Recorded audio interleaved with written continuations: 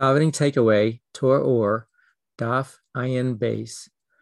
We have a statement on the second side of the Daf, very powerful, and I'll just read it very quickly. One liner. It says that to have Mesiras Nefesh, B'Kriya Shema, Be'echad, Hule, Lies Gilui Elikus, Be'or Ein Sof, Baruch Hu Mamish.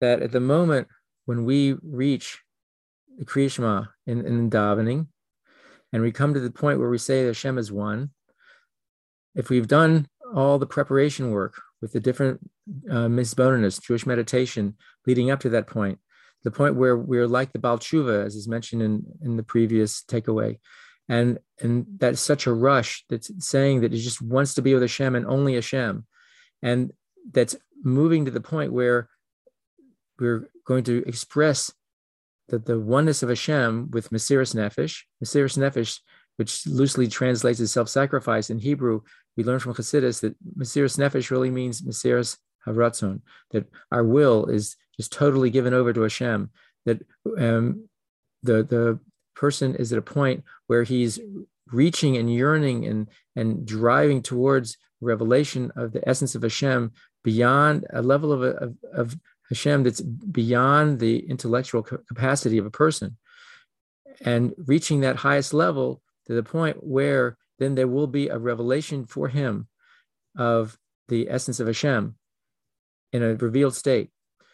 And this is in accordance with a mimer that the Rebbe gave on in 1985 in Tafshin Mem Vav, called Margala B'Pumita Rabba, where Hashem said that how are we supposed to be able to touch the essence of Hashem when no thought can really touch Hashem in his essence?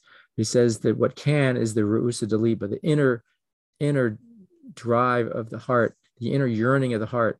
And when we are at that point and we say Hashem is one, that becomes a release, so to speak, a moving into a place where we can have a sense of Hashem himself. And this idea is not that we lose ourselves, not like you might say, similar to, say, a projector shining on a screen of some image or some video playing. And when the lights in the room come on fully, that image dissolves away, either totally or partially, depending on how bright the light is. Because in front of a much greater light, in the case of Hashem's infinity, any finiteness just dissolves into that. We're not talking about losing ourselves. We're talking about rushing into it so that we can now be a part of that bright, infinity and have a relationship at that deepest level known as Ru'usa Daliba. And that is a very powerful thing that we should all be striving for in the davening. And reaching it can bring quite an amazing experience, and that experience is a small microcosm of what we will all be experiencing on a daily and regular basis when we have the Geula.